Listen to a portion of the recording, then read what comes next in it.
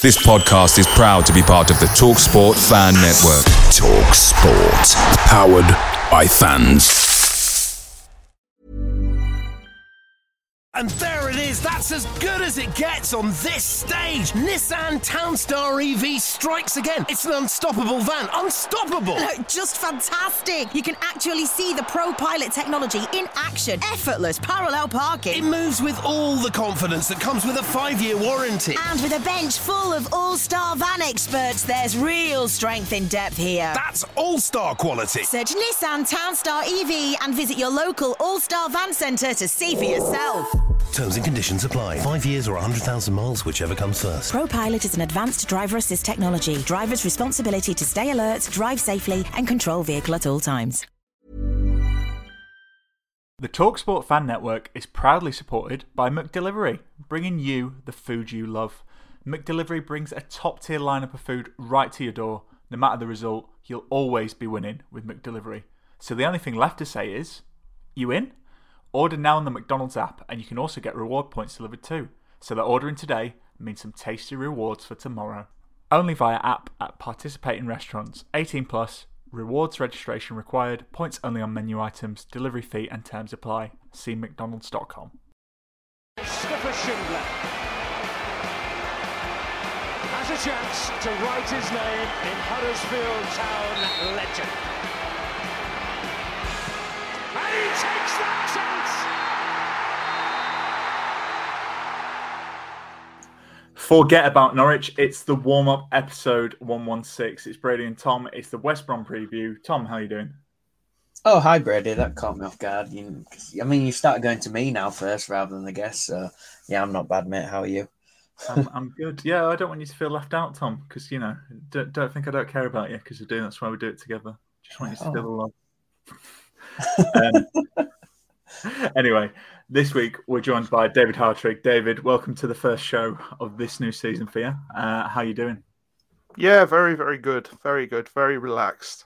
Just had a second of 2 holidays of the summer, so I'm nice and chilled.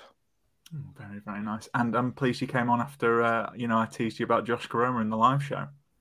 Yeah, well, not only that, I got a message telling me that Cozzy called me a whopper on the show, I think, on the main show, not this week, the week before. So there will be retribution for that at some point, no doubt. Wow, we can't be having that. We're going to have serious words with Mr. Richard Kosmala. No, I can't be having that. Before we get into the preview, I said I'd do this because I was at Magic Rock on Saturday before that 4-0 defeat. Ran into a listener who wished us well, Tom, who was called Sam. So shout out to Sam at Magic Rock. Nice one, Sam. Compliments. Keep listening, keep getting involved. Don't forget to like and share and all that. Anyway, I'm not going to be in a good mood because let's be honest, it's not been a good start to the season. It's been a winless August for Huddersfield Town, and Saturday's trip to West Brom looks like a hard task for the Terriers too.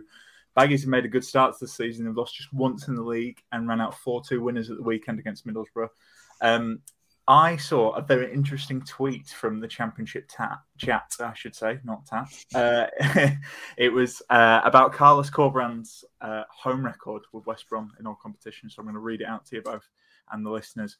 So since Carlos Corberán was appointed manager of West Brom on the 25th of October 2022, they've played 18 at home. They've won 13, drawn 3, lost 2, scored 31 goals, conceded only 11 and kept 11 clean sheets. Dave, going to come straight to you because I know you like your stats, doing the Opta stuff. Not great stats if you're of a Town persuasion, but you've analysed Corberán in the past. Does this trip to the Hawthorns concern you if you're getting your Town glasses on? I think the thing is with Corberán is you know what you're going to get with him. Okay, so you're going to get a well-drilled side who off the ball are going to stay in shape and try and deny you space, who on the ball are going to try and score the same couple of types of goals. And they're going to keep going into the same areas to try and score them. I think he has got a good squad at West Brom. I think there are some difference makers in that squad. And I think that, let's be honest, their wage bill is pretty high. They've got some issues. They're forcing they're trying to force their owners out. There's another big protest at the game this weekend but it doesn't seem to affect them much on the pitch, and that is partly because of what Corberan is like. He creates a bubble. He's incredibly intense. I can tell you, there's not much beyond football that you can sort of have a chat with him. Like Neil Warnock, when he's doing his presses and stuff, you can have a chat with him before and after. If you can talk fishing, you can talk to him for hours. You can have all sorts of chat with him. Mark Fotheringham was quite serious, but you could also have a little chat with him. Corberan is very, very serious. He's very, very serious, very, very into football, shall we say.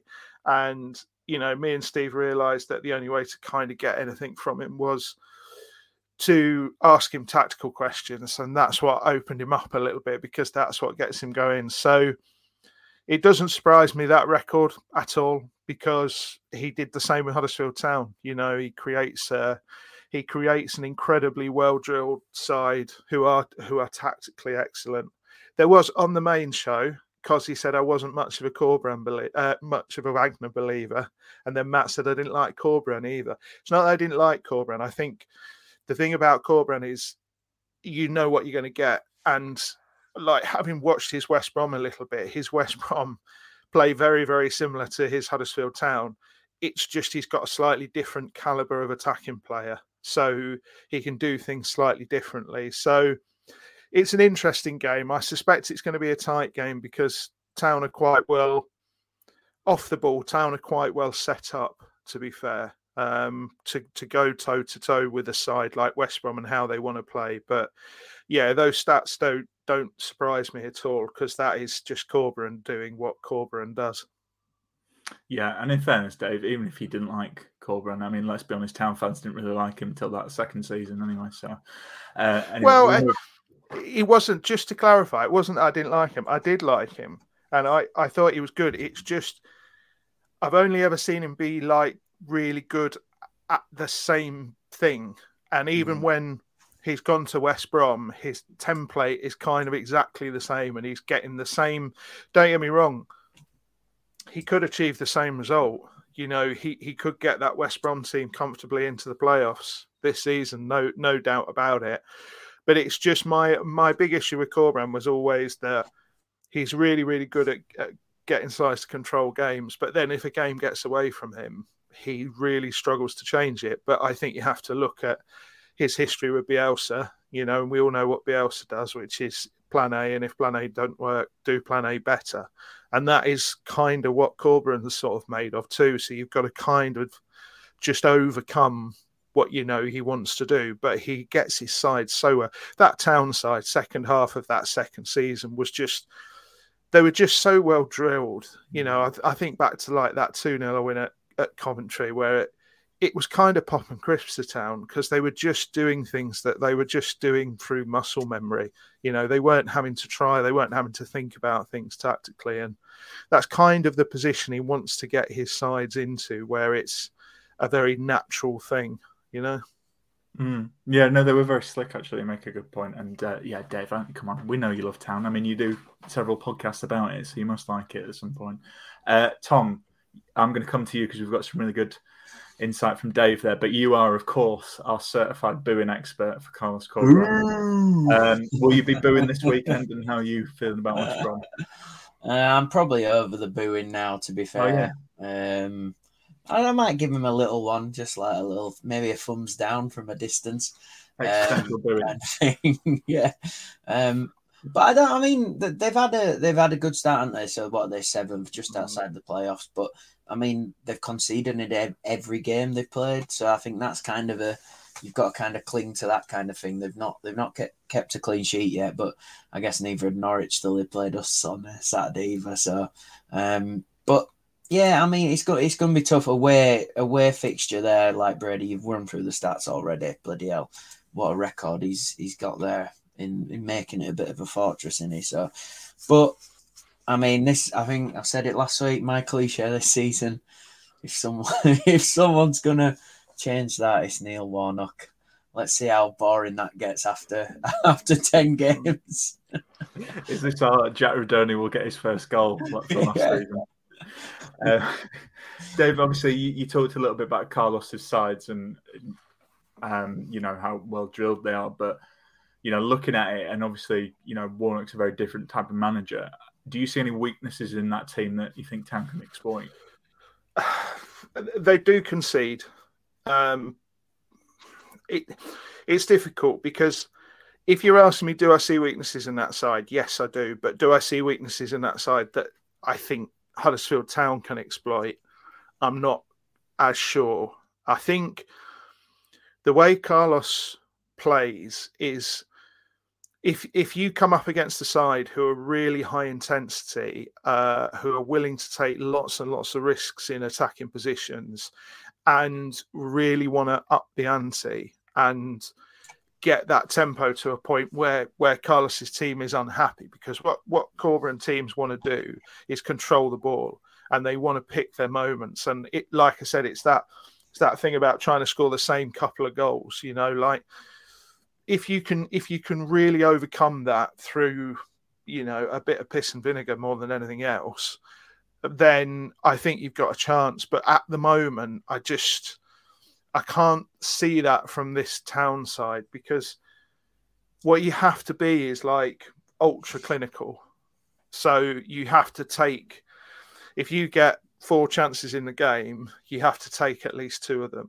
And at the moment, would I back anyone in a Town shirt? I mean, Wood is getting dogs abuse, but I think that's letting off several people very, very lightly in attacking positions in that Town side. I really, really do. I think he's become a coverall for, well, I think there are a few people, shall we say, who are quite happy that Ward is getting dogs abuse, because if he wasn't, somebody might be looking at their form in front of goal.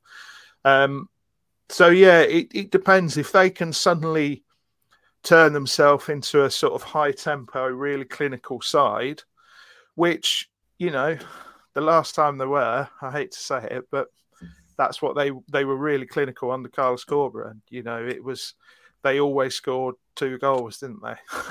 it was all, that was just his way. So I don't know. I think Stephen Chicken, to let you into a secret, is quite convinced, and has been since the fixtures came out, that Town are going to win this one. It's just something he feels in his gut. I'm less convinced, but I wouldn't be surprised if they got a draw from the game. It wouldn't surprise me if Warnock sent this out to actually be quite a really smelly, horrible game, because I can kind of see the value in doing that as well. Potentially playing with what equates to basically a back 6, and just saying, if you want to control the ball, you can have the ball, but you're not going to get any space. So we'll see. But I do fancy West Brom to score, and that means Town have to score. And at the moment, it's like, can you guarantee Town are going to go at a goal a game at the moment? I can't. I can't.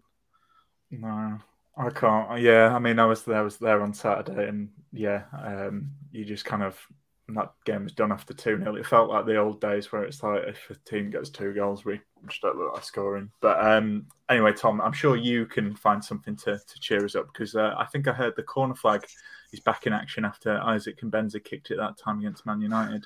So that means only one thing. It's time for Tom's History Corner. Tom's History Corner. A bit of a positive this week, Brady. So we've played West Brom 77 times.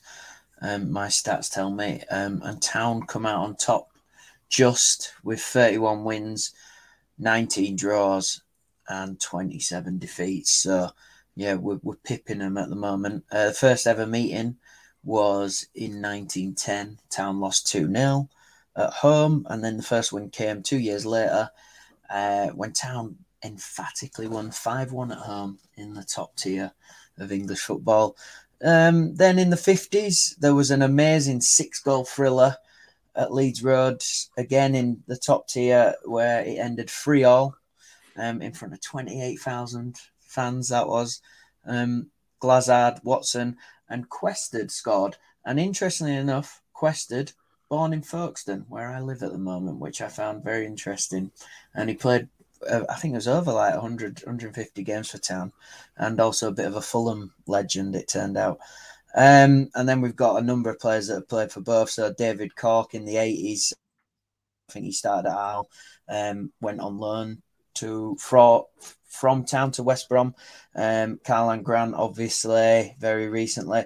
Delroy Facey started his career at Town, went on to only play 9 games for West Brom during his time there. Ronnie Walwork, you remember him? Played for Town on loan for a little bit. Stole a car as well, I think. He got jail time for that, maybe, or got out of it. And then big Ishmael Miller. Who can forget Ishmael Miller? What a legend. I remember him leaving City for West Brom and thinking, bloody hell, West Brom have got a gem here. And then you look at his career after West Brom and it's one of those, isn't it? I mean, can you think of any others? I actually found this one of the harder ones. I think Lee Peltier again might have played a few games for West Brom potentially. I'm not sure, but I did find this one quite hard, finding some coloration there.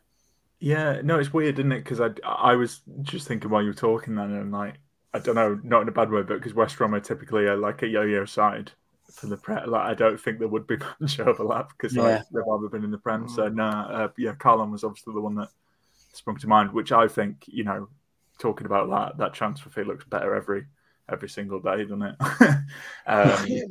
Yeah.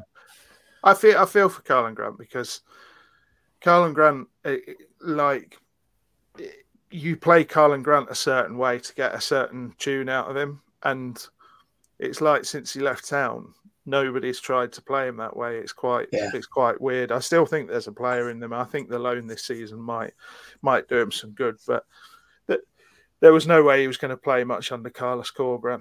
He's just not a Corberán player by any metric, really. He feels like a bit. I know we say this, and obviously we love bringing a former player back, but I actually feel like he'd be quite a good Warnock player. Really, seems like he likes that type of management.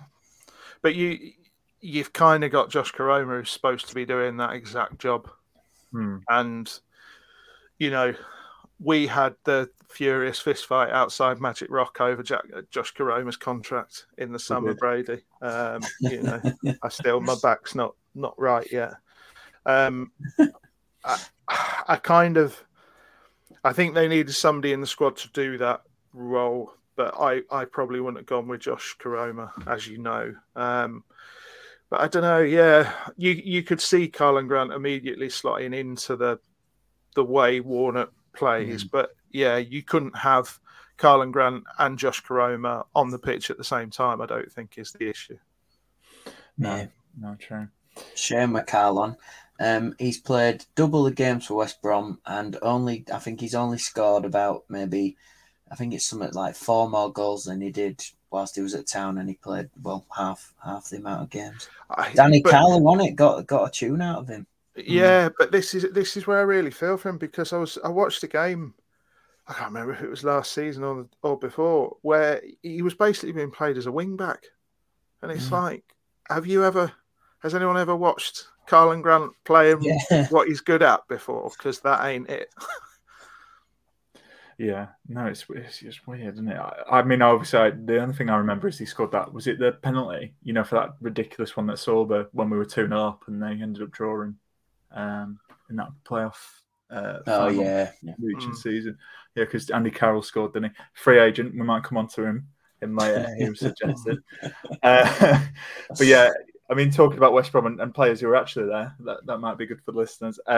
Is there anyone that stands out for you, Dave? I mean, obviously, the player I like who, you know, would never come to Town in a million years because, you know, he'd probably want money and wage, is Jed Wallace. I really like him. But obviously, they've got a few players who stand out, don't they? Like you, I love Jed Wallace. I've spoke about him on the other podcast a couple of times, and he's been one of my favourite Championship players for a couple of years. And, you know, he can play centre of midfield, he can play as a 10, he can play as a second striker, he can play left, can play right. He's just a great player, but they've got quality right across that squad, and they've got quality in areas that Town haven't is slightly the worry, because they've got a lot of quality in midfield and in positive positions from midfield.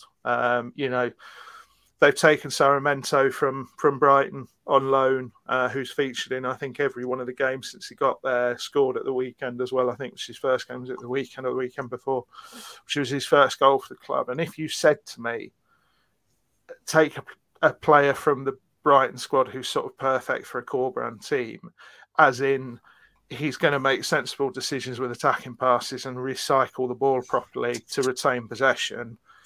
That's him. But they just have a lot of options and a lot of quality. You know, you look at their striking options. Josh Maja is a funny one because I think I've never seen it with him. You know, cut to Maja scoring a hat-trick at the weekend. But I've just never really seen it with him. But he keeps getting very good moves and lots of the right people really, really like him. But I think it's not a single option that impresses me from that squad or I think can hurt Town.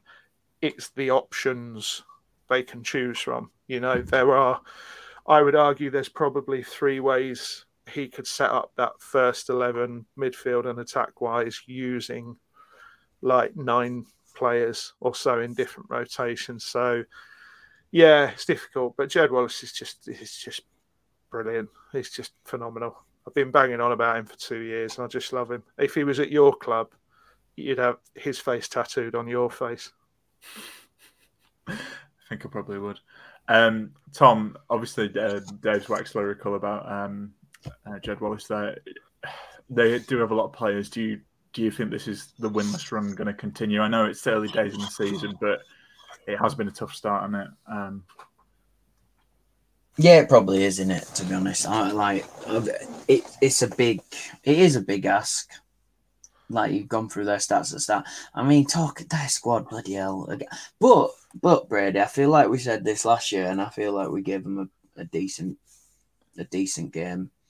So you never know, do you? I mean, John Swift is my guy that I just absolutely love him. I remember when he left Reading, there was murmurs. There was like, maybe Town could get him in, and bloody hell, what a player he'd have been in if you could get him. I mean, then you just still got like the likes of fucking Alex Mowat knocking around and Phillips and that. It's just it's a really, just name wise, it's a good championship squad in it. Like, it's a bit worrying when you read through it, but I mean, I look at like last season, and we went there against a pretty similar West Brom squad, and we were very unlucky, weren't we? I mean, it was mainly down to, Warnock will probably remind Matty Pearson when we get there that it was all his fault that we lost last year. So maybe there'll be a bit of a redemption story coming on Saturday. Oh, I'd like it. And to be fair, he's already given away a penalty last week, so got that out of his system. Yeah. But Tom, obviously, we're making everyone feel a bit glum heading into this one. Let's just end it quickly because it's time for the fan phone in. So, who did you call up this week?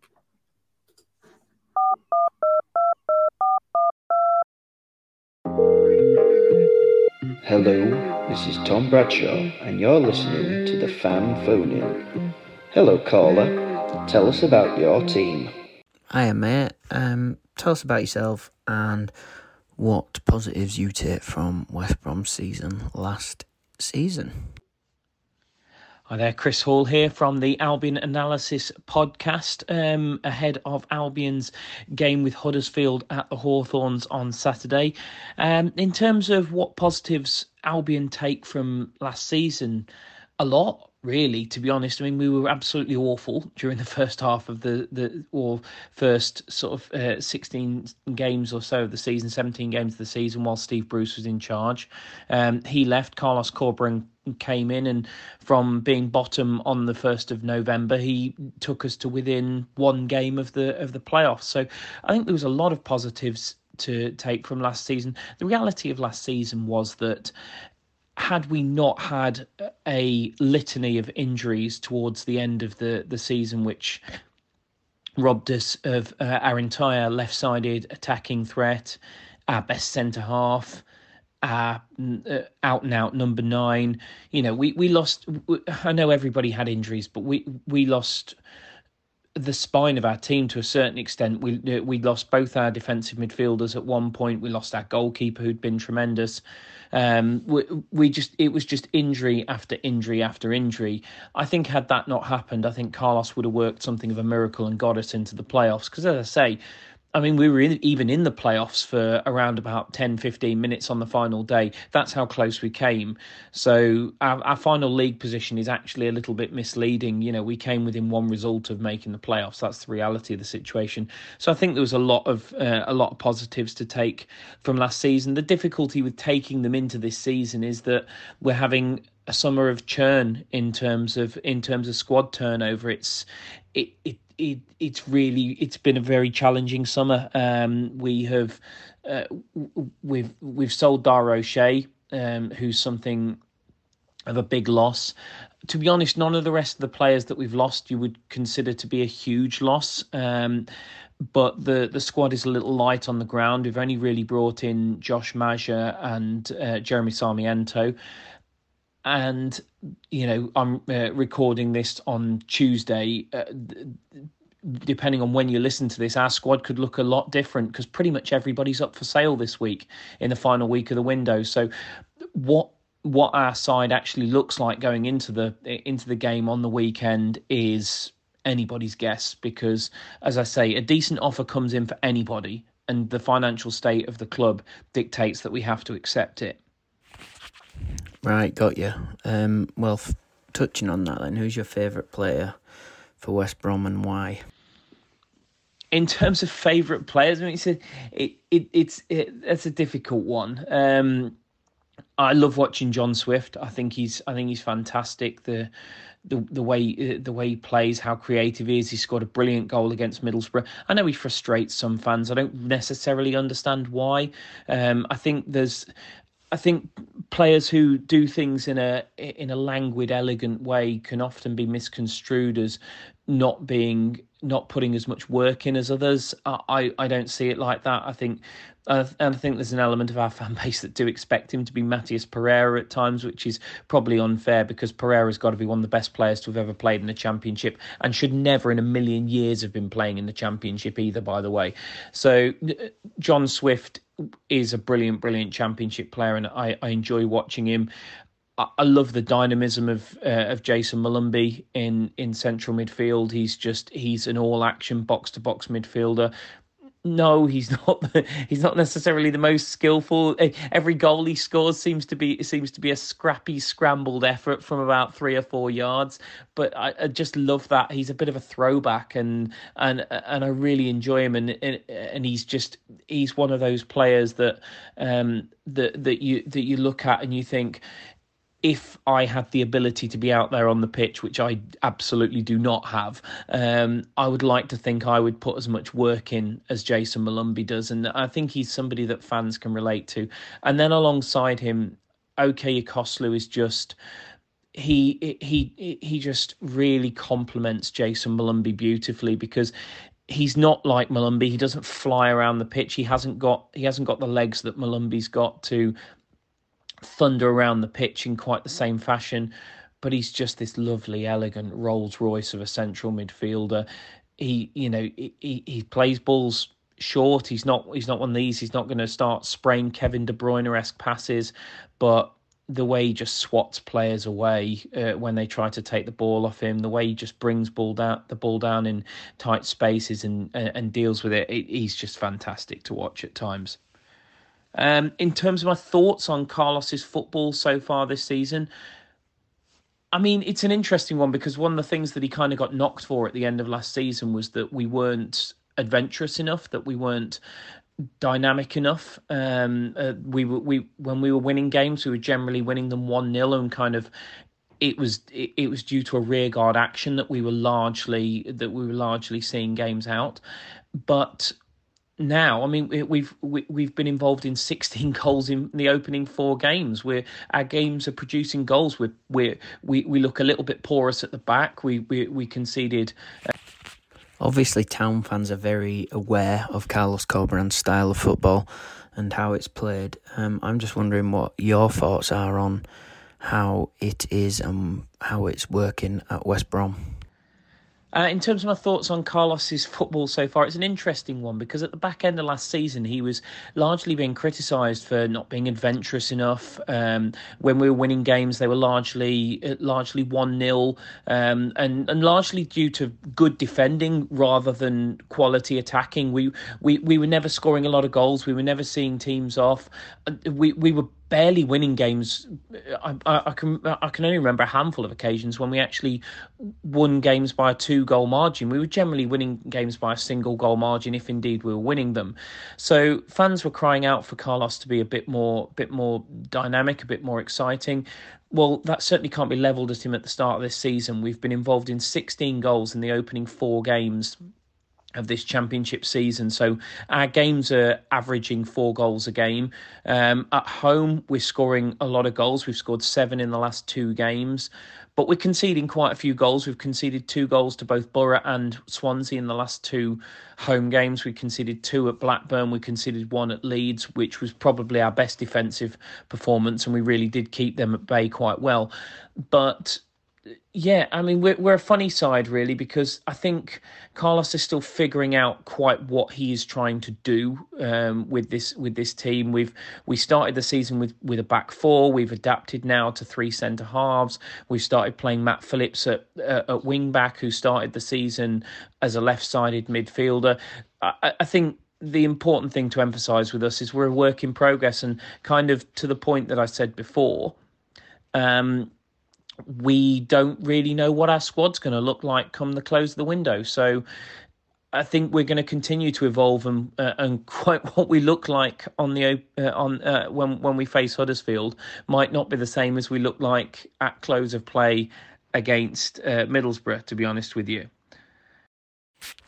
Well, given the tough situation at the moment at the Baggies, who is your favourite signing this summer, and can you tell us a bit about them?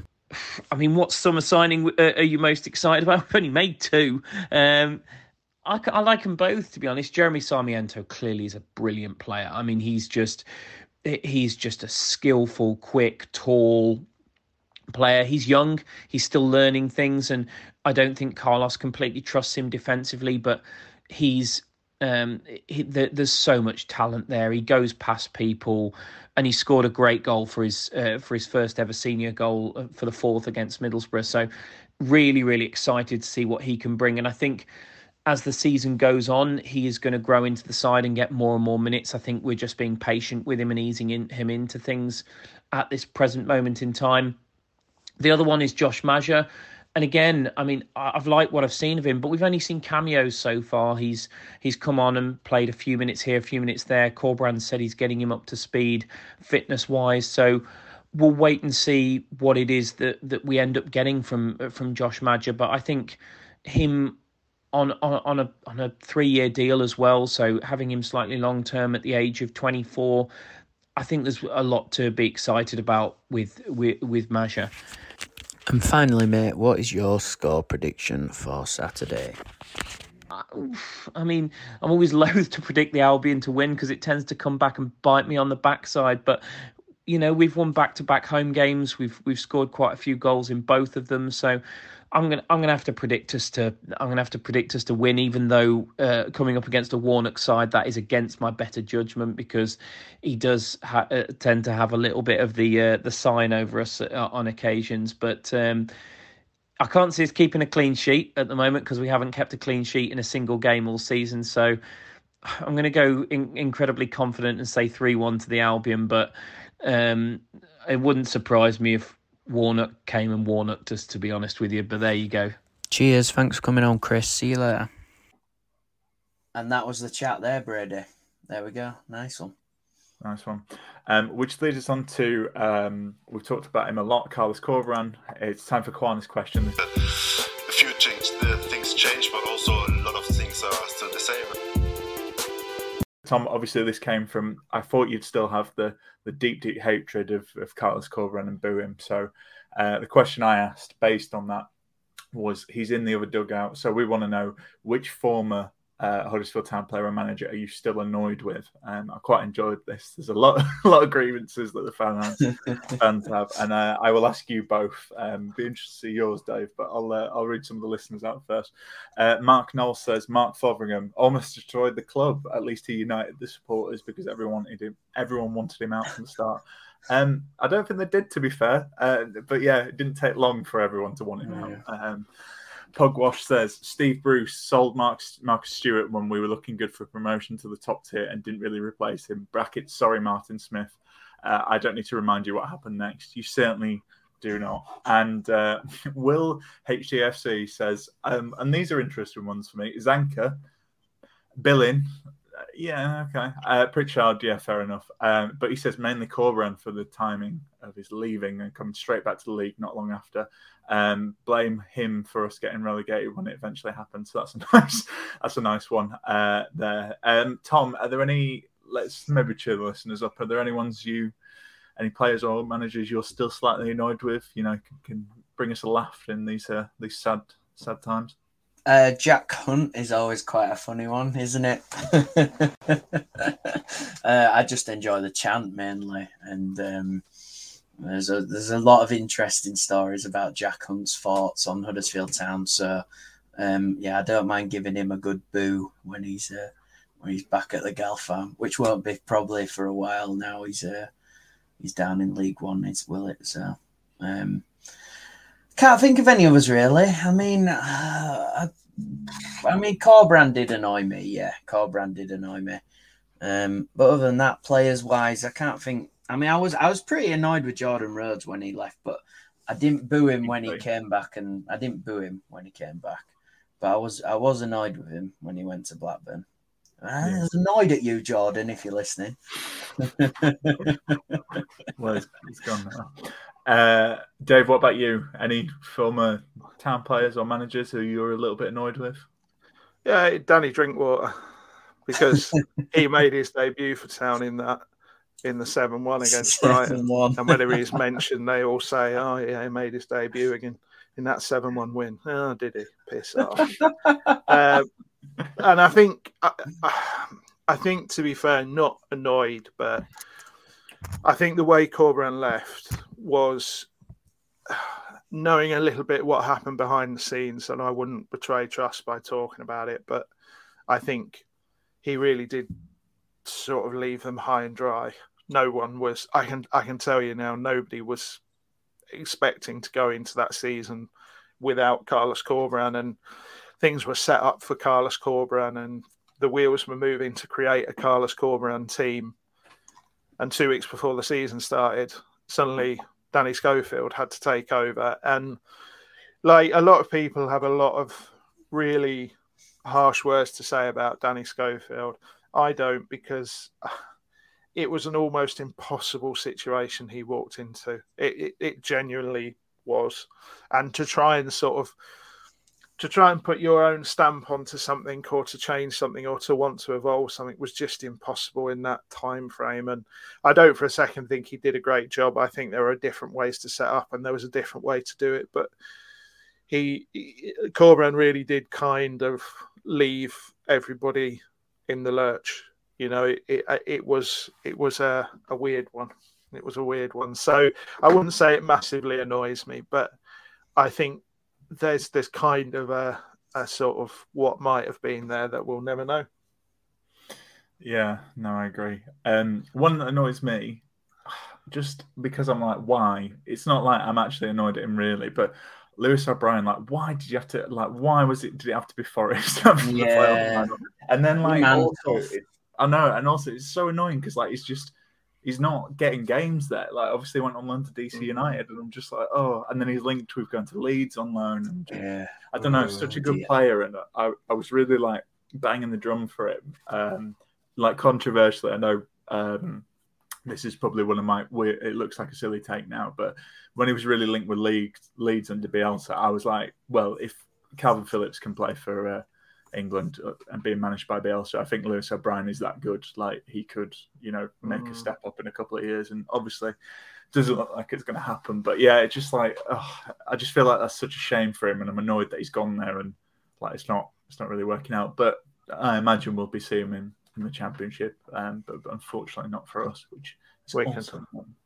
We can see if he's still manages to do everything but shoot. Yeah. True.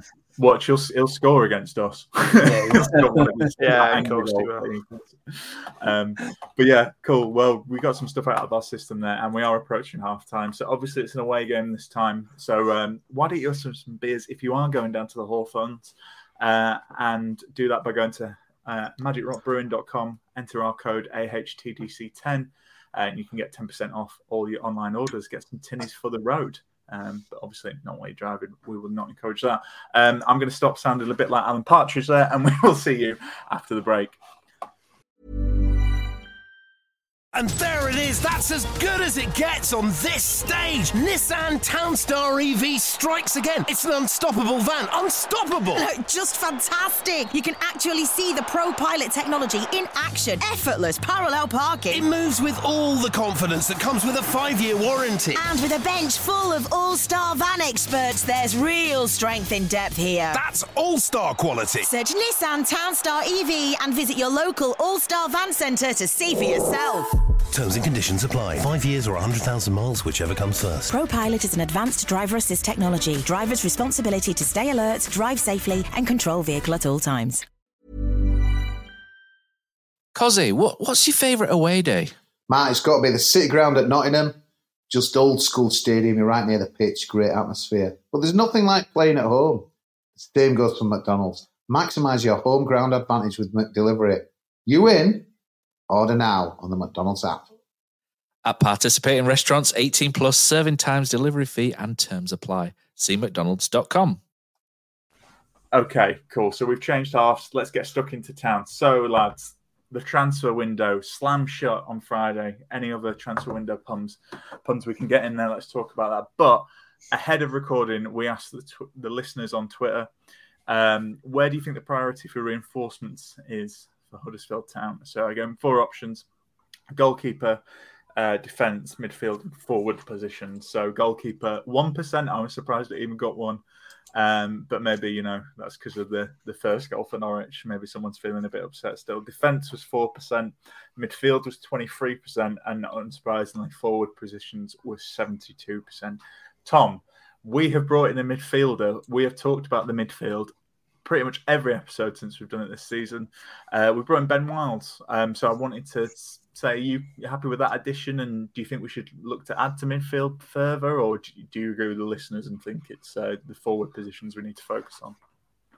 Ooh, I mean, me 2 years ago is absolutely... I mean, I am buzzing about Ben Wiles, but it's whether we're going to get that. The one thing that was coming out of Rotherham is that he's just not hit that form after picking up the injury. And I mean, it's when we're going to see him as well, because he's still injured. He's still injured, isn't he, at the moment? Or isn't he? No, I think he's all right to play. But he's just not right. So it's whether he hits that form again. But I just remember that the season they got promoted, and then that season he had in the Championship with me, absolutely class. Looked absolutely class. Pretty much ran the show again for them. He scored against us, didn't he? When we were in that lovely yellow kit that we had under Corberan, actually.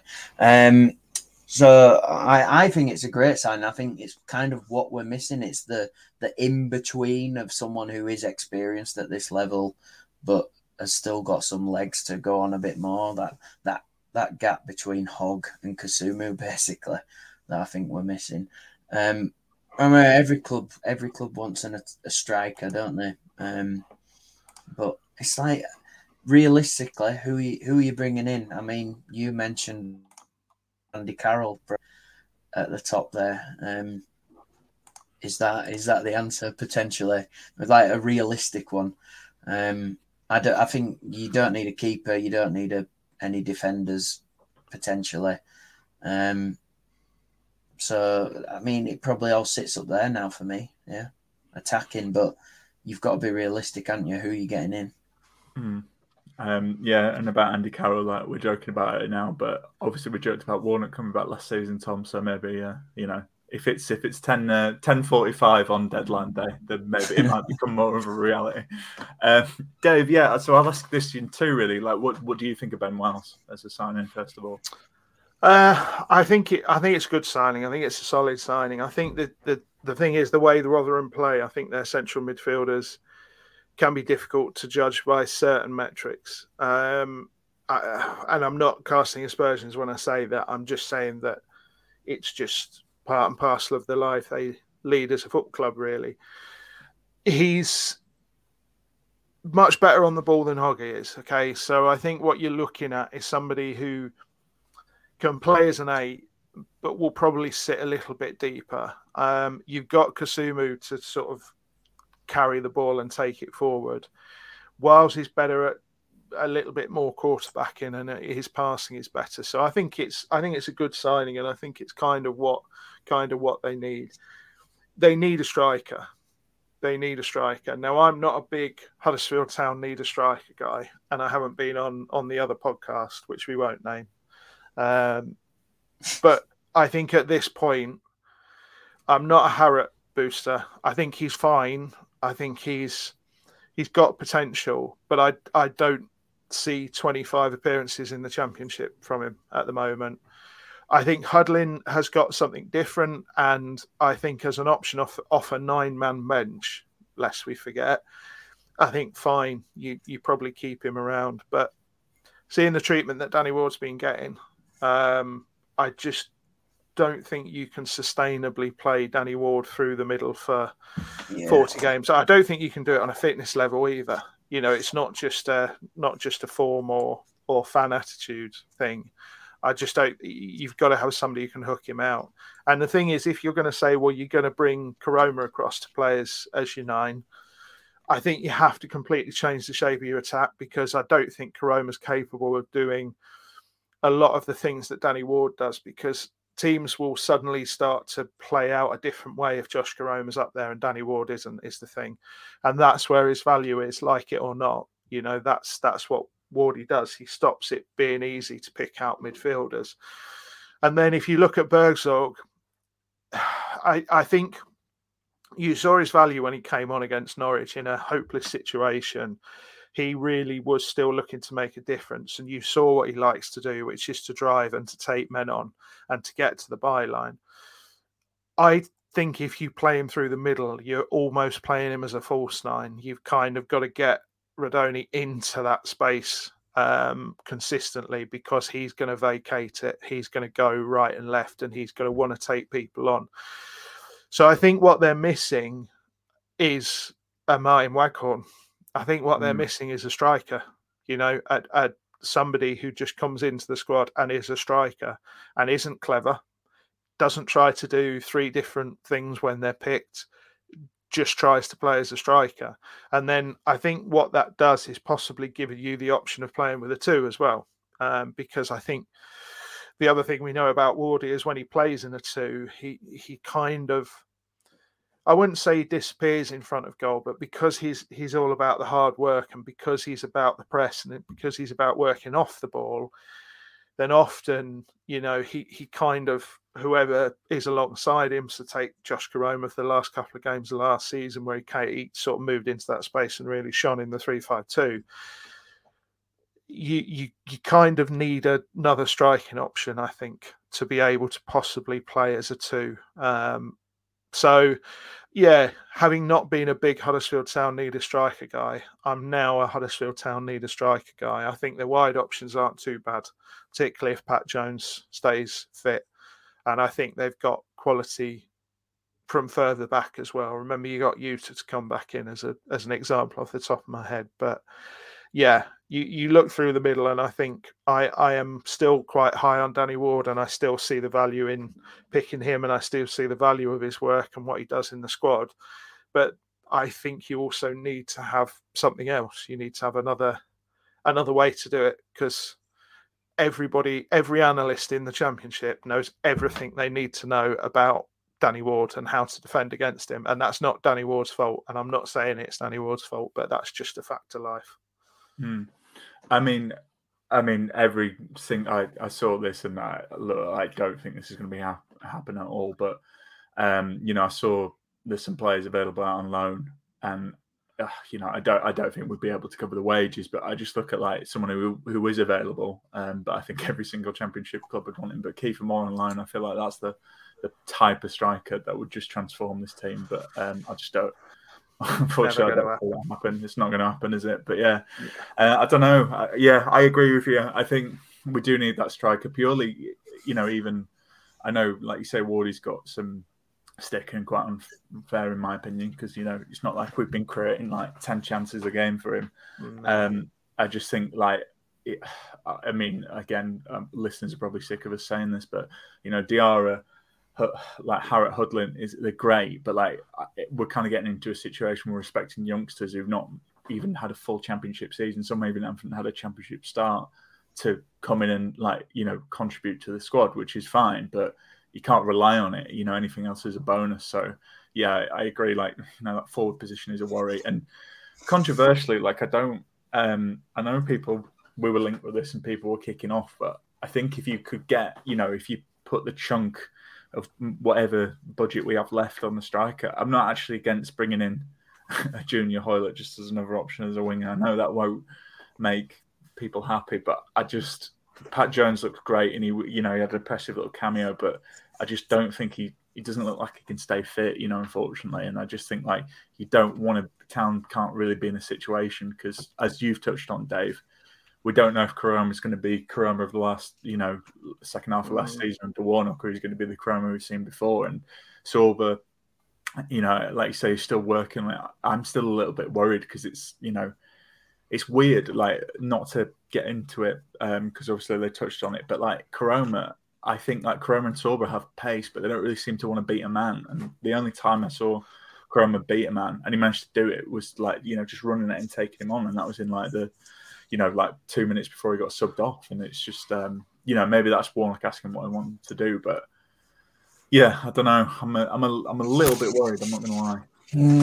Well, I think, but the thing is, they only really need one of those players to come into form, and I include Ward in that, because how Town and attack and how they're set up and what they've done over the last couple of seasons has really been about rotating the top form amongst 3 or 4 players.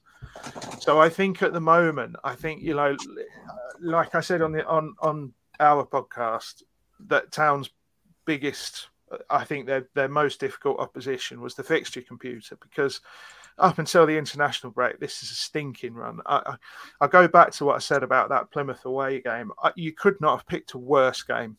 You could not have picked a worse game to start the season. And it's no surprise to me they are where they are. And a lot of people are making judgments about a couple of players. A lot of people have started to think certain things about Warnock. I was speaking to Matt on WhatsApp of this parish.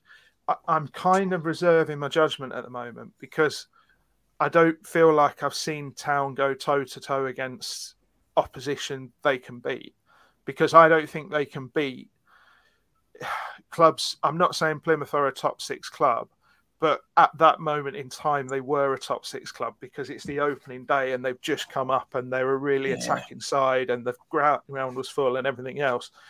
So I'm kind of waiting till after the international break and reserving my judgment to see when they've got a run of there's no easy games in the Championship, he said, needing a sheepskin coat and a old proper manager's hat and everything.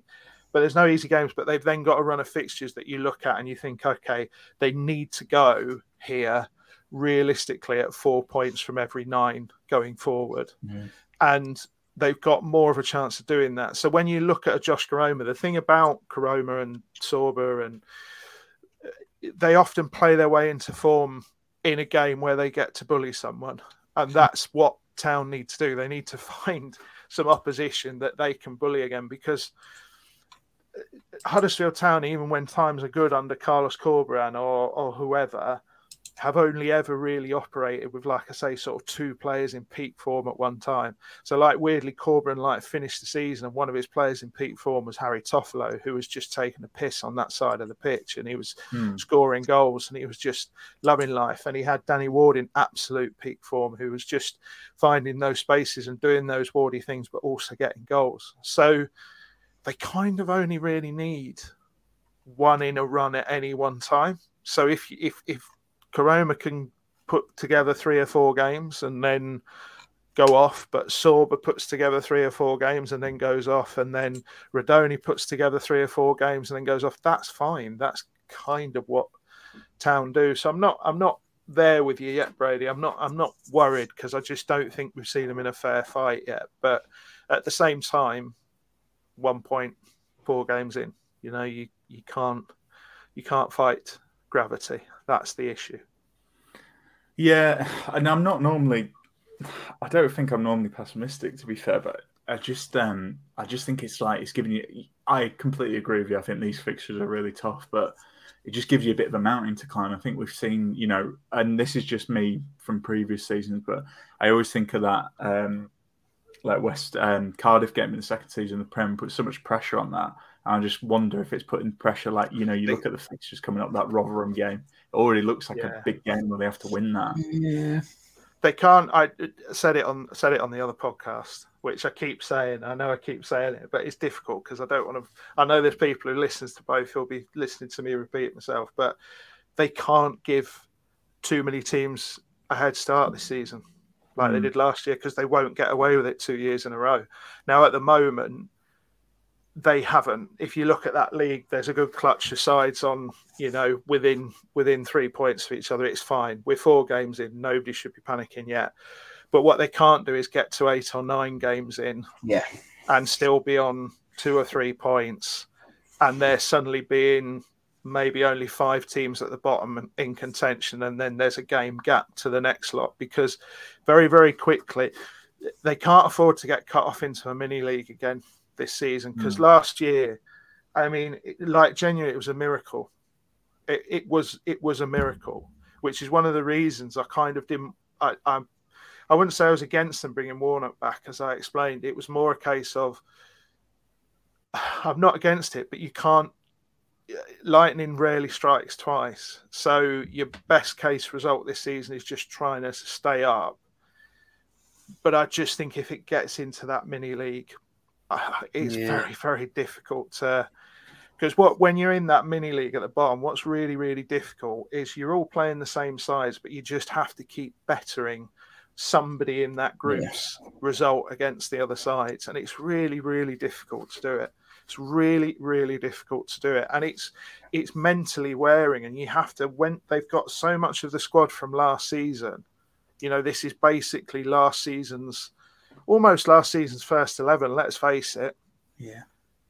That mental toll of of the triumph they achieved, and then rolling into the summer and trying to have a bit of hope. And if they get to the point where there's 7 or 8 games in and they realise, hang on, this is going to be another really long, hard season, which they'll know in their heart of hearts, but there's a difference between knowing that and saying that, essentially.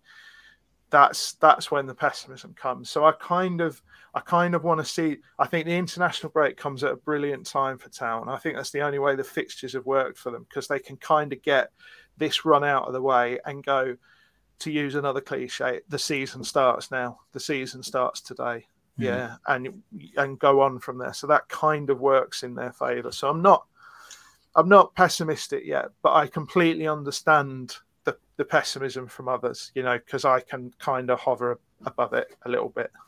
Yeah, and I mean to contradict myself, I bar Norwich, and I mean we were talking about it before we recorded. How I didn't think we actually played bad in spells of that game, but we have been competitive. I think that's the thing. It's not like a Fotheringham way, nowhere near. Like we have been competitive. I think it's just you don't have that quality to. No, that's it. Right. The one thing, like Warnock come out after the Norwich game, and the one thing I've really kind of agreed with him on is like, but also has worried me a little bit, and I think it's like from that run we put together there was no mistakes. There was none of this silly goals given away where you're looking at it thinking, what's going on with that defence? Why is there the 4th goal against Norwich, the gap between the centre backs? Oh, bloody hell, what was that? And it's like that kind of thing. I mean, Warnock's come out and he's gone through all these goals in the last few games, and when you do look at most of the goals, they're silly mistakes. But the worrying thing is they're recurring a lot at the moment, and that's the thing that I'm worried about. I think, but I think it's partly mental though. Yeah, I think it just takes a toll constantly running uphill, which is what some of those players will feel. And I think my worries are more. I'm not pessimistic because, as I said, I want to see him in a fair fight. But my worries are more around having Neil Warnock across the season. For example, Danny Ward comes to the club having been at a Neil Warnock side, and he can't get himself fit for a year. And without going into it, there's a reason for that, and it's sort of quite famed that Warnock is a motivator and he's there to infuse. Like Town under Carlos Corberán were the fittest team in that league, and that can help you overcome certain problems. I don't think Town are going to be the fittest team in that league this season. I'm going to be honest. I've said on the other podcasts, and I'll say it here, I think there's a very good chance Town can be the best team in that league off the ball this season in terms of getting into shape, trying to control areas, trying to control space, because that's how they finished last season and they can get back there. They're not there at the moment, but they can get back there. But they've also got to be able to find ways to turn teams around, which is what they did against Sheffield United last season, which is what they did against others in that run. So, yeah, I understand the pessimism, but I'm not quite there yet. But I do think there are valid reasons for worried about the transfer window, because I think they will get a striker in, but I think that could. I think the Junior Hoylett thing will definitely happen. If I'm honest, please understand there's no inside info there, but I just think he's been training at the club. He knows Warnock. Warnock knows him inside out, and he will probably think it's another body in those positions where we need bodies, and he might be able to do something. And if he comes off the bench and scores in one game, he's probably justified his entire season's wage for what he will actually be earning to sign on at Huddersfield Town for 3/4 of a season. So I think it will definitely happen, but I kind of think the striker and Junior Hoylett is probably a lot. And a bit like you, a lot of pressure on some young shoulders there. A lot of pressures on Jackson, Diarra, various others to come up quite big this season in big games. But, the player is Pat Jones. That's the player. He's the one who really has got an X factor, who really, when you watch him in youth football, he just takes the piss. He just takes the piss. Carlos Corberán did as he was wont to do, basically did like a huge written report on every member of every squad involved at Town at the time. So you had all these about young players, what they needed to do to progress, who was going to make it, who wasn't. Great big wads of information on players who they're basically saying never going to make it. Pat Jones's was a single sentence, and it was just stay fit. That's all he needs to do to progress to become a proper footballer. Just stay fit. And if he can stay fit, he's the one. He's the X factor. He's the one who can make a big difference, be it off the bench, be it starting. He's the one who's going to scare defenders. He's the one who's going to do things and take risks that other players on that team won't. So, yeah, wait and see, Brady. Wait and see. No, you're cheering me up, and yeah, that's all I'm saying. I really, because I think he was good in his cameo as well. So I would certainly like to see that. Anyway, I've talked about pessimism, but we are going to come on to match predictions here. I'm just going to jump in. I think we're going to lose this game. We're going to lose this game 2-1. I think they're just, they've got really good home form, and I agree with you, Dave. I can see them scoring, and I think if they get 2, I don't see us winning. So, yeah, I'm going to go 2-1. And I think it'll be a Pearson header from a set piece. So a little bit of redemption sprinkled in there, but it's still a defeat. Tom, what about yourself? Both teams get their first clean sheets of the season. 0-0. Yeah. Dave? I was sorely tempted with that, but I'll go, just to be different, even though I really think it could be 0-0. I'll go with 2-1 to West Brom. Bergzog gets a tap in, 2-0 down with a couple of minutes left to give a little bit of false hope. But every time I see a Carlos Corberán team, I just think, oh, well, that's going to be 2-0. It never is, but that's just what I always think when I see a Carlos Corberán team. Yeah. Well, let's see, because we are keeping an eye on predictions this season. Need to update that spreadsheet, don't we, Tom? But anyway, just before we go, that is full time on the podcast, but we've got a little bit of extra time, so that means it's time for the mailbag. You've got mail. Dave, this question is specifically for you. You kind of touched on it. Yeah. It's not criticism either. So, I'll answer it for you. Unfortunately, I'm married. So sorry. That's the one I sent you in private. That's not the one you're going to read out on the podcast. HDAFC Dream. He doesn't ask you for something sordid. He asks you, Dave, is it another season of square pegs and round holes, especially if we get a couple of injuries? Yes and no. I think that, like, it's no secret that the squad is being put together to run on a budget. Like Kevin Nagel's talked about it, so there's no point trying to dress it up as anything else. And that is always going to lead to some round pegs and round holes. But also, I think if you do it position by position, if you think about Warnock's favoured formations, and I've spoke a little bit about Warnock not really having a formation. He kind of, however he lays his team out, they all have about 2 or 3 different roles, and there's completely different formation in and out possession. But if you think about a kind of 4-2-3-1, or a kind of 3-5-2, or a kind of 3-4-3, if you actually go through it, there's at least 2 players for every position in those formations. But it's whether you think those players work is the thing. That's the honest answer.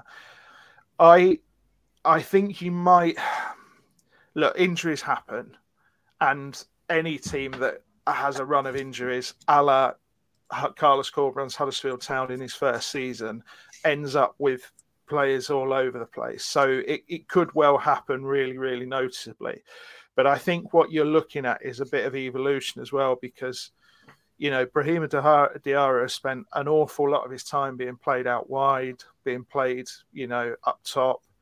He's now trying to be involved into a sort of 10, but not in the true attacking sense, in like a pressing 10, almost like another half for Danny Ward. You've got Ben Jackson, who has played as a wing-back. He's played as a pure full-back. He's played as a left winger. And it's kind of, are you asking me which position is his best? And which round hole does he fit in? I don't know. I couldn't tell you. I've seen him play in midfield. Seen him play central midfield. You know, I think with Warnock, what you've got is somebody who will go, well, if they're good enough and I want them there, I'm going to put them there. So they could end up wherever. I think the interesting one, I think the one that makes a big difference is when he's brave enough to bring Yuta into the side. Yeah. I won't have the conversation here because I'm going to do it on our podcast, which we haven't recorded this week yet. But I'm kind of staggered at Warnock's substitutions so far this season.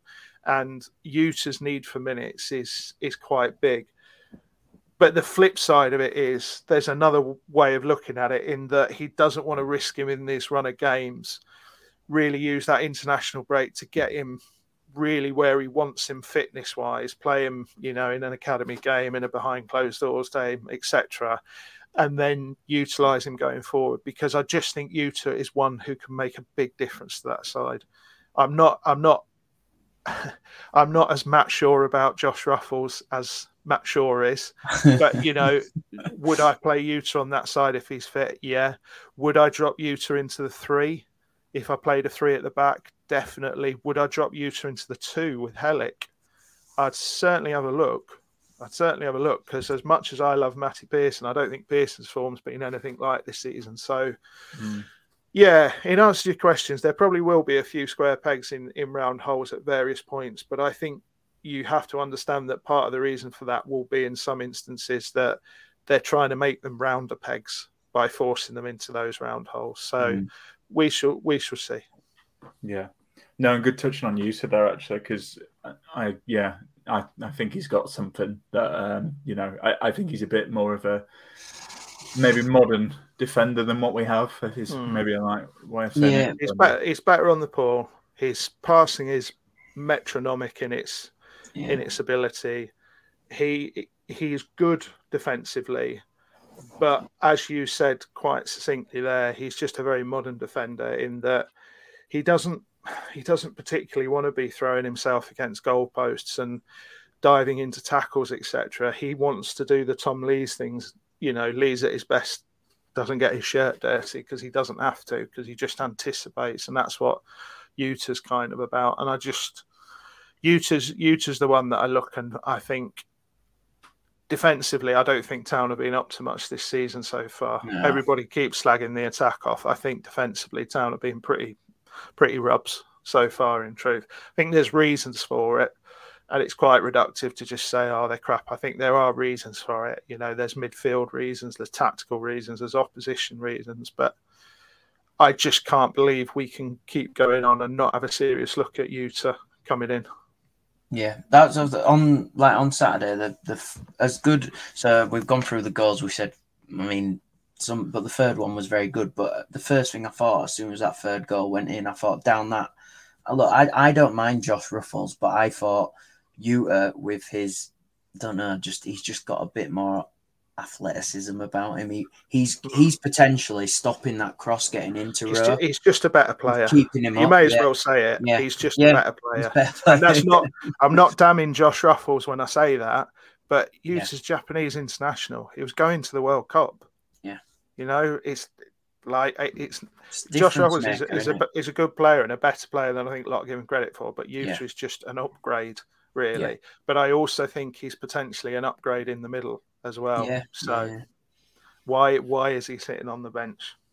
Yeah, exactly. Okay, final question. This could be a long one, so I'll keep it short. It's from Footy Kits 4. He says, why, when recently we've seemingly had a solid amount of players coming through from the under-18s and B team structure, have we reverted back to a multiple age group structure when Lewis O'Brien aside delivered very little? Seems like a change for change's sake. The reason I brought this up is because I think, well, to be honest, I think we're going to have more investment in it. Like Nagel's touched on it, and I think it will make a difference. And I have this argument, well, not an argument, but I have this discussion with a few people. And people, I think people say, oh, well, Huddersfield winning Manchester, winning the Manchester clubs, winning Leeds, like, can't compete. And I think you can really flip that. And for me, if you're putting money into the team, we're talking about teams in the Championship. Yes, obviously, like teams like Leeds, unfortunately, we can't, they've got a lot more money than us. But if you look at teams around us, I think it's a real plus point. We've got a good training facility. I think if you can have a real plan, you can pick that there are going to be players from like the Manchester academies, from Leeds academies, who aren't going to make it in their team that we can pick up. And if we show them a platform and a place where they can progress in the team, I do think that's where we can see the academy improving, plucking those players and getting them. Because, how many players from those academies will play for, like say Manchester United or Manchester City? Very little. Is there a chance there's some players who could play in the Championship for Huddersfield? So I wanted to bring that up because I feel like I was going to be a bit negative in this positive in this podcast, but I do feel that's a positive. We were like, if we have a bit more money behind it and really go for it, I do think we can really improve the academy. Dave, I don't know, what do you think? I go to Tom first. I'm interested in Tom's take on this, just to hear a couple of, before I give you a deeply clinical take. I think it'd be nice to have a couple of fans' take. Okay. It's really interesting, isn't it? So, I loved it when we had you have the tier academy, but when you think of it from a financial point of view, and I just think if someone's really good, City, United, they're coming in, they're plucking them out straight away. So that's gone. Do you know what I mean? We've seen it happen already, like in the... Who was it that was at... was it West Brom where... and he ended up getting picked up by Villa, which really isn't a crazy gap, but because the contracts aren't really there and stuff. So I don't know, Brady. I'm all for it, trying to bring as many people through as possible from a younger age, but then I'm kind of like, with what we do at the moment, they're kind of just picking people up from when they've left clubs and developing them there. Is it the best financially viable option for us? Do you know what I mean? Because no one's sticking around at Town if they're good enough for the likes of a move to City or United, because we are in a sandwich of big clubs, unfortunately. But Brady, what you just said, I kind of like the bit where you're like, but then you've kind of got, there's teams around us like your Oldhams, your Bradfords, who you'd like to think Town could potentially cherry pick from. So it's a bit of a catch-22 potentially. I mean, I've not thought about it enough, Dave, so I don't know if that's an interesting enough answer. No, the thing is, for me, it is absolutely vital to the club going forward to do this. From a what you're trying to do is you're trying to set a structure up that does two things. One, it provides every season one player for the first team squad. Now, that doesn't sound like a massively lofty ambition when we're sitting here looking at Kieran Harrott, Ben Jackson, Brahima Diarra, various others coming through. But what you're looking for is you might have a clutch, you have minutes, but you're really looking for one player to come through into the first team squad that the following season goes through into the first team. And the deeply cynical thing is you're looking for that player to be sold for 1.52 million quid, which pays for the previous 2 years of academy football across the tiers, right? And that's how you're trying to do it. So it's an ecosystem, and it's capitalism basically. That's which is a horrible way to describe it, but that's kind of what it is. You don't necessarily do it for football reasons. The football reasons are, though, you need to give youngsters around here a platform, because I think you look at some of the youngsters that Town have missed out on. You just, not everyone will go to City and United. And the thing you have to remember about City and United is it's very easy to say, if you've got someone who's good enough, they're going to go there.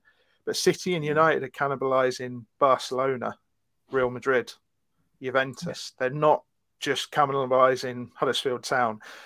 And there is a world where they will look at certain players and go, they're really, really good. We really, really like them. But the best possible thing they can do is stay there and come through. And we can then cherry pick them for 2 million quid when they've got 40 championship appearances behind them, etc. So the problem is, academy, the way the structure is at now, in my humble opinion, it doesn't provide them with enough meaningful football. As somebody who's watched a lot of B team and academy games, the step up into first team training and into the first team squad is really difficult, because it's pop and crisp for some of them. You know, I've sat in the stand with members of Huddersfield Town's staff, and we've been laughing our heads off at things that Brahima Diarra has been doing on the ball in youth team games. And it's not because he's like outstandingly brilliant and should be cherry picked by Manchester City. It's because it's too easy. It's not meaningful enough. There needs to be more competition. And the thing is, going back to a proper academy structure will provide that as a starter. But I think it anchors you more in your community. So you're going to get, whether they make it or not, you are going to get more Huddersfield children and the surrounding areas coming in and playing in Huddersfield Town shirts, okay, for Huddersfield Town. And it may be at youth levels where they may not go on to progress to do anything. But if nothing else, it leaves a legacy with them, and it cements Huddersfield Town in the area. It gives a chance for local talent to come through if you can show there are pathways into the first team with players like Brahima Diarra, Ben Jackson, Scott High. But the flip side of it is, and the reason I've mentioned Scott High is because if you're a club who does that, and again, I'm trying not to be too cynical, but as a crowd, you kind of have to accept that not every player who comes in is Lewis O'Brien. Lewis O'Brien was phenomenal in academy football. Won Town's Academy Player of the Year by a country mile. Went to Bradford, and it was a dreadful, dreadful season for Bradford. I did them a lot that season. They were awful, but Lewis O'Brien was brilliant, and he came back and he was ready for the first team. He had been like battle hardened. he'd spent a year not just playing football, but playing football on the front lines, like properly on the front lines where every game meant something. So he came back into that Huddersfield Town squad absolutely ready to go and raring to go. And the flip side of that is you can't do that with every player because not every player is built the same. Not every loan goes the same. You know, you look at Kieran Phillips, who's had, 3 loans now and not really had that experience and spent 2 of them basically trying to control booming diagonals from defenders 40 yards away rather than playing in a town system. So you've got to manage that as well. And it's not a case of lowering your expectations, but like, I can't think of any other way to say this, but Scott High can't play in front of his home crowd anymore. Ryan Schofield couldn't play in front of his home crowd anymore. And you kind of have to, if you're going to have a proper academy system that works and that creates these players going forward, you have to be patient with players who need a little bit longer, players who don't make it, because not everyone does who comes into a first team. Some aren't good enough, are good enough until they pull on a first team shirt, and it just mentally it's a struggle. But you kind of do it for that once every 10 years where you get a Lewis O'Brien who comes in and is phenomenal, and you get 2 brilliant seasons out of them and you sell them for big money. That's kind of what you're doing it for. And like your Lewis O'Brien one pays for years of that structure, not just a season or not just like his development. He pays for, if you get somebody who goes for 5 or 6 million, that pays for the whole structure effectively for, a long time. So yeah, if Town are serious about moving forward, if they want to become a proper football club in the area, I'm not saying they're not, but if they want to reroute themselves in the area, they've got this fabulous training facility.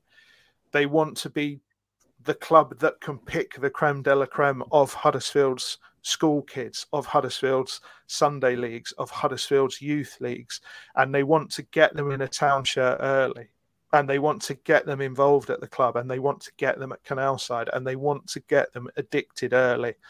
And they can't really do that at the moment. So for me, it is absolutely a positive move, absolutely the right thing to do. And I think that the argument that maybe it's changed for change's sake, I couldn't really disagree more with that. I can understand the reasoning, don't get me wrong, because they haven't been very successful. But I would argue that's not because of the change of structure, and leave it at that. Yeah, very positive, and I completely agree. Pro Academy, Tom. I think you're Pro Academy now. So. Oh yeah, I mean, I think what Dave kind of touched on there was that, and I don't know where, and I like Scott High, and I like Ryan Schofield, and I wonder if this kind of pressure that's come on the youth of Town stems from how amazing the team was back in 2002, 2003, when probably like 60-70% of the team was the academy, and they got us back into what was League Division 1 at the time or whatever. And I don't know whether it's that kind of thing, and there's a lot of expectation now on players that come through, and it's like, you're coming through to this team, you've got to be good enough. It seems like there's more expectation on players like Scott High to do better than, say, Ben Wiles comes in as a few bad games. He's not going to get the same abuse as potentially Scott High has got in the past, and it's a really interesting one. I think what Dave says is spot on. Yeah. You're looking with these players. There's different levels, and like the first level is that when they move into first team training, they basically don't get completely beasted. Because it is a different level. And then the pathway is then into the first team. And the thing is, when they're in the first team, some players need 20 minutes, some players need 20 games, some players need a season. You really can't judge it. You have to kind of believe. It's like Diarra. There's a fabulous footballer in there. He's playing at French international youth levels. He's, as I said, he does silly things on the ball in youth and academy football. It's not quite happening in the first team yet. We've seen flashes of it, but you need to believe that he can do that and give him the time and the patience to do it. I thought he looked completely lost against Norwich, but I think he'll learn from that, because I don't think another game will pass him by in quite the same way as that Norwich game did. And you have to have patience with him to do that. And, you know, Jaheim Headley came in and he took to first team football like a duck to water, but he was at fault for a couple of goals. Okay. But again, you have to kind of go, yeah, fine. As long as you don't make the same mistake 20 times, you know, as long as it's not, there's evidence that you're learning and you're progressing. And, you know, one of the things that drove him mad about Kamara is you'd be twice the footballer if you just looked over your shoulder. Yeah. Just look over your shoulder and you'll be such. And it used to drive me mad watching him, but he'll get it at some point. And you know, that young man's going to be quite the midfielder. It wasn't going to happen at Huddersfield Town for whatever reason, but you have to kind of, with an academy structure, you can kind of be more focused, and you have to. The one thing I would say, and I'm kind of addressing Kevin Nagel here, really, who knows if he's a listener or not, but if you're going to switch to that system, it's not just about investment in terms of putting money into it. It's about investing in the right people. You know, at that level, it's so silly to me that some clubs are still of the mind that they get a player who's never coached before. So they go, okay, well, we're going to put them in charge of the youth team. You're trying to develop these players. Put your best coach with the youth teams. You know, put your developing coaches alongside experienced coaches in the first team to bring them through. But put the best possible, most experienced coaches you can with the youth players. Because otherwise you're expecting them to develop, and they're only going to develop at the same rate as whoever's coaching them develops. So if you go, all right, well, this newly retired pro who has just got a bit of a name but has never taken a coaching session in their life, let's stick him with the under 16s. No, it's mad to me that I just cannot get my head around that. So I think you have to invest time and patience and money and intelligence into how you do it. That's the key thing, and I think you'll see the benefits from that. Yeah, here. Well said, Dave. Well, I think we'll leave it there. But yeah, I suppose we'll see what happens with the academy. But that's certainly the approach I would like. No, thanks to Dave and thanks to Tom for this. Thanks to all the listeners for tuning into this one. A little bit longer than normal, but I feel like we had a lot to cover, and you know, transfer window's coming up, and a lot of stuff to discuss. So, yeah, thanks to everyone for listening, and ta-ta for now, and up the town. So town player, bring the car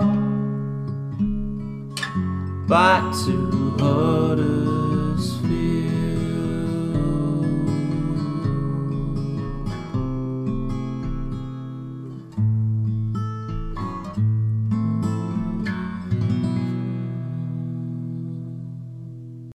Lads, what's your favourite 90th minute goal? Got to be Heffley against Leeds. A shot from Moy and sliding in at the death, Michael Heffley. Great finish to the game. Shared with my family, only made better by ordering McDonald's via McDelivery afterwards. 3 points, McNugget share box, spot on. Order McDelivery now via the McDonald's app. You in. At participating restaurants, 18 plus, serving times, delivery fee and terms apply. See mcdonalds.com. And there it is, that's as good as it gets on this stage. Nissan Townstar EV strikes again. It's an unstoppable van, unstoppable. Just fantastic. You can actually see the Pro Pilot technology in action. Effortless parallel parking. It moves with all the confidence that comes with a 5-year warranty. And with a bench full of all-star van experts, there's real strength in depth here. That's all-star quality. Search Nissan Townstar EV and visit your local all-star van centre to see for yourself. Terms and conditions apply. 5 years or 100,000 miles, whichever comes first. ProPilot is an advanced driver assist technology. Driver's responsibility to stay alert, drive safely, and control vehicle at all times.